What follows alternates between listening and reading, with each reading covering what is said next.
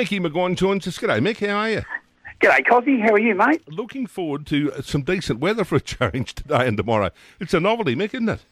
Yeah, beautiful weather this time of year, and when that sort of autumn feels around, there's going to be some good horses producing some good stuff on Saturday and even probably tonight at Moonee Valley. Now, I reckon you'll be getting excited with Sandown tomorrow. There's some nice horses, and I love it this time of year with the babies because this sort of starts to expose who are the real contenders and who are the pretenders for like Blue Diamonds and Golden Slippers and so forth.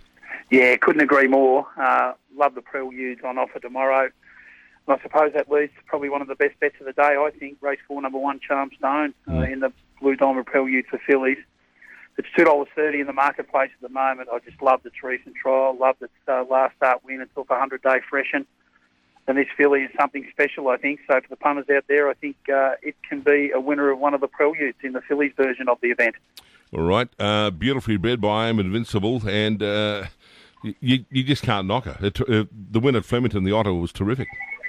Yeah, and that's the reason why I think the My Price and Mick Kent Jr. stable have got to be taken seriously at this time of year. They always have a terrific 2-year-old in their stable, and I see no reason why Charmstone can't get it done tomorrow and catapult itself into probably favouritism for the Blue Diamond. And I think they'll have a big day as a stable because I really like Giant Thunderstruck as well, and the All Stakes over 1,400. Loved its recent trial down at Geelong, 420, Jamie Carr up to steer. Even though it's got an awkward gate, first up 1,400 and given horses like Tuvalu and Gentleman Roy and even its stablemate Jacquinot a start. I think the wide open expanse of the Sandown Straight and the long straight that is, I think I'm Thunderstruck as a class horse, and at $4.20 I think you can get the job done. How do you assess the English horse Nugget? Oh, well, what he's done so far is quite emphatic, but I just think this is a different race shape. It's probably in the race from an exotic standpoint, but I think there's others that you can entertain, and that's the reason why I'm pretty keen on I'm Thunderstruck. We know Mr. Brightside's a very nice horse. I think it'll probably be out the back from its barrier drawn 10 of 10. So I think those two horses are the class horse of the race, and those that are up on speed, I just think they're probably 2 or 3 lengths short of the class that we touched on in I'm Thunderstruck and Mr. Brightside. And I'm talking specifically there, Gentleman Roy, Tuvalu, and even for that matter, Jacquinot. Yep. So I think it just keeps coming. I just keep coming back to I'm Thunderstruck. He just appears to be the best horse in the race. First up over 1,400, big straight, big track. Jamie Carr will time a run to perfection, I think, at $4.20. It's terrific odds for a horse that I think should be well and truly favourite. Can Corner Pocket win the Carline Cup? Absolutely it can. It's clearly top pick. There's no question. The way it's racing, it can probably try to dictate the race. There's probably 1 or 2 others that could press forward, but I think with options that you've got, you can either lead and hold the front and dictate and get good control, or if there wants to be something that wants to pressure for the lead, you can sit at its flanks and control the race from that position. Hard fit. It's clearly the top pick, I think, in race 8, number 5, Corner Pocket. Hey, wouldn't you like one as honest as Savannah Cloud? It's in the top of the last 8. Oh. And the thing about Savannah Cloud is probably back to 1,400 metres, which I think is ideal for it, and that's in race 9. Obviously, there's a lot of depth in that race, but I think 1,400 with a claim, Phil Stokes is a terrific trainer. It'll certainly be into that race up to its ears, but it's a pretty deep race. There's a lot of chances in the last race. Horse I'm looking forward to seeing there tomorrow, Mick, is the Queensland Uncommon James.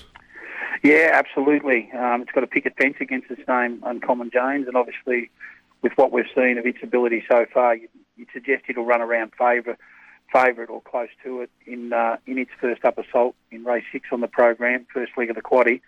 But clearly it has to be entertained as one of the top picks in that particular race. And I always get excited when you see a bit of flavour from Sydney, from Queensland, and even tomorrow we've got some horses coming across from Perth, 2-year-olds specifically I'm talking about. It just gives the Victorian meeting a bit more flavour. I was just looking at that Brave Halo in the 3rd. He's unbeaten by Brave Smash, and it throws the curve ball in there, doesn't it? Well, it does. We know that Barber's a very nice 2-year-old for Godolphin. What it's done has been quite strong in its 2 wins in New South Wales. I know they've got a good opinion of the horse, and that's the reason why it's down here to obviously advance to a Blue Diamond. But watching the Perth horse and its dominance over in Western Australia, why wouldn't you bring a horse of that nature the way it's won? It's a very good type, and D. Oliver up first up. It tells you that they've got a high opinion of it. and it'll race particularly well in that race tomorrow. Now, what about tomorrow night, Menangle? Can you find one for us? Melton, rather. Melton, yeah, we've got the Night Pistol in race 7. Obviously, for trotters, it's a terrific race. I reckon the barrier draws have made it an intriguing affair. It's a Group 10 race over 2240 metres. And Sundown's Courage is a horse we've been tipping on this program for the last couple of weeks, purely because of its odds and its gate speed. And with Sundown's Courage drawn barrier 1 at $4.40 or $5.50 in some places with the big tote, I think it can be an each-way play, but it's not a moral of any sort, but it's clearly an each-way play because of its gate speed, where it'll position itself. Because if Majestic Man out in barrier 6 wants to come out of the gate with Brad Williamson driving, you'd think he's got the option to either hold the front or hand up the lead. And if he does hand up the lead to a horse like Majestic Man, it's going to be there at the business end getting the sprint lane, because Majestic Man's got the ability to drag it into the sprint lane and even win the race. So I think it's a 2-horse play in that race, the Night Pistol, race 7 on the program. Sundown's Courage each way, but if you want to have a win bet on both, I'd be back in 1 and 6 in that particular race. For a roughie's perspective, I think Mafaso Metro, number 7 for Johnny Justice, is racing particularly well. And if they overdo it up front, and Sundown's Courage with Ryan Duffy doesn't want to hand up to Majestic Man, Mafaso Metro might be the horse that could probably go around to the death seat and try to control the race when the speed out of the race comes out of it. And Johnny Justice will put his trotter into the race and be very strong at the back end. Talking with Andy Gath about 20 minutes ago. He's about to leave tonight with Catch a Wave for the Paleface Adios at Menangle. It'll be exciting to see him go around up there, Mick. Well, he's always exciting because he's a horse of the future. And, I didn't think he could win last week over that sprint trip when he was a long way back. But there was an argument as we put it on the table late last week when we spoke about the AG Hunter Cup. For him to go into that race, it would have been an element of difference and a point of difference. And I think the discretionary powers who made the decision, I reckon they erred in their judgment, because I always like to see one of the up-and-coming horses see if they can compete against the best. And if Andy Gath thinks that horse is up to that standard by entering a horse into the AG Hunter Cup, you've got to take that with great deal of confidence, because Andy's had great horses over a long period of time, and he certainly knows if a 4-year-old like him can measure up. But all eyes will be at Menangle to watch him go around, and that bodes well for the future, because there'll be clashes with Captain Ravishing and even the Queensland horse Leap to Fame, who a lot of people have forgotten about. We know it's a sensational 4-year-old as well, won the Derby last year, and it's a horse to reckon with when these horses do clash against each other. That'll be a great spectacle. Now, at the Meadows tomorrow night, we've got 3 Group 1, Zoom Top, Rookie Rebel and the Tem Lead. Great racing. Well, and they great races. The Australian Cup too, yeah. Yeah, well, they're all over different distances, and I'm talking the Zoom Top over 730 metres. That's race 6 at the Meadows on Saturday night. Group 1 event, what a race it is. I think that we can narrow it down to 3 chances. I'm really keen on Moraine Susie from box 2. It's got a great affinity with the Meadows. It'll get room early because number 3, Sarbell, the Western Australian greyhound, very slow out.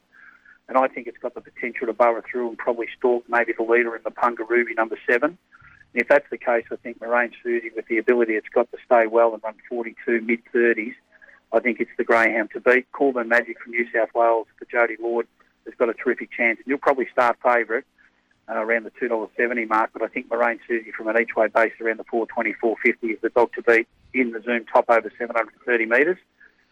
Race 8 on the program, Cozzy, the Rookie Rebel over 600. It's a very deep race, and the box draw has made this an intriguing affair, because French Martini from box 1, if it comes out, we know it's a very quick 500-plus metre dog, but also can get 600 metres. We know Jarek Bales coming back from a probably disappointing run at Warrnambool where it failed to finish. And for Mark Delbridge, you know that this greyhound would certainly be right to go into the race, because he wouldn't be risking the greyhound of its ability. It won the Sale Cup, and it's basically first up from that run at Warrnambool. Aston Velvet in box 2, we know it can run sub 890s first split over the 600, which probably puts it in the firing line. If it leads, it can run well. Amplified from Western Australia is a dog that really will cut hard to the left on box rise, which could allow Dookie Devil to be the dog to beat out there in box 7, who ran second in the Sale Cup behind Jarek Bale, and I think it's got a terrific chance. So I think it's a racing 4. French Martini is probably my top pick, just in front of number 7. I give chances to 3 and also 2 in the Rookie Rebel over 600. What else are you looking at there? Race 10, the Temley over 525 metres. What a race this is. You've got, the New South Wales flavour with She's a Pearl drawn in box 4. You've got our queen of the greyhound industry in Welsh. She's fast in box 2, and a dog that you and I stick up for, Cozzy, is Amron Boy in box 3. I think the winner will come from one of those 3 greyhounds. And on the back of the box draw, I think the New South Wales bitch, She's a Pearl, can get the breaks early with Amron Boy missing the start slightly and crashing to the rail. McInerney, who can jump okay but crosses to the outside.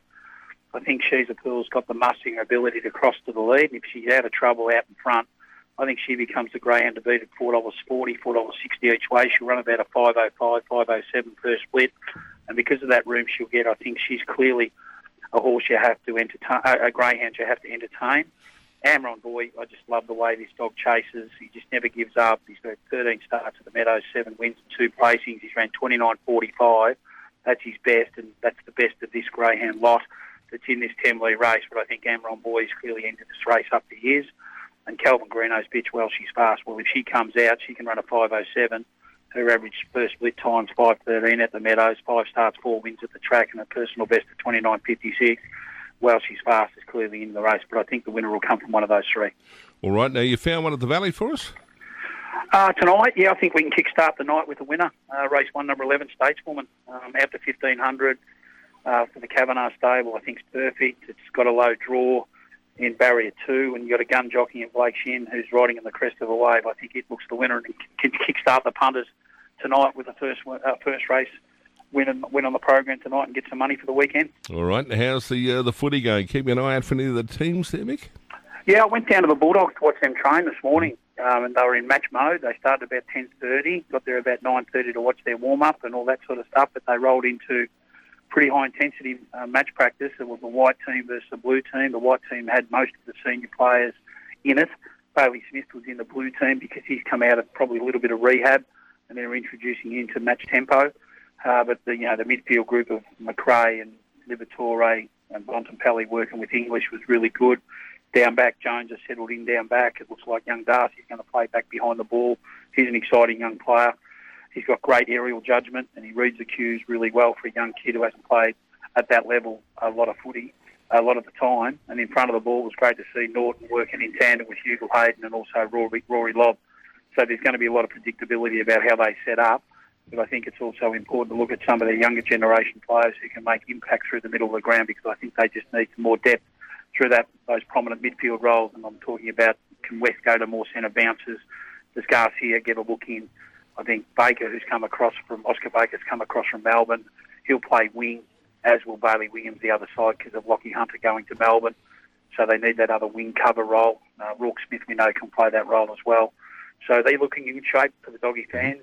Bontempelli, as I said 2 weeks ago, mate, he's in the best form physically. I think I've seen him since he was a kid, being introduced to the system. And his movement around stoppage, his creative hands and his creative feet were certainly on display this morning. Beautiful. Mick, good to catch up. We'll talk to you next week. Good on you, Cozzy. Thank you.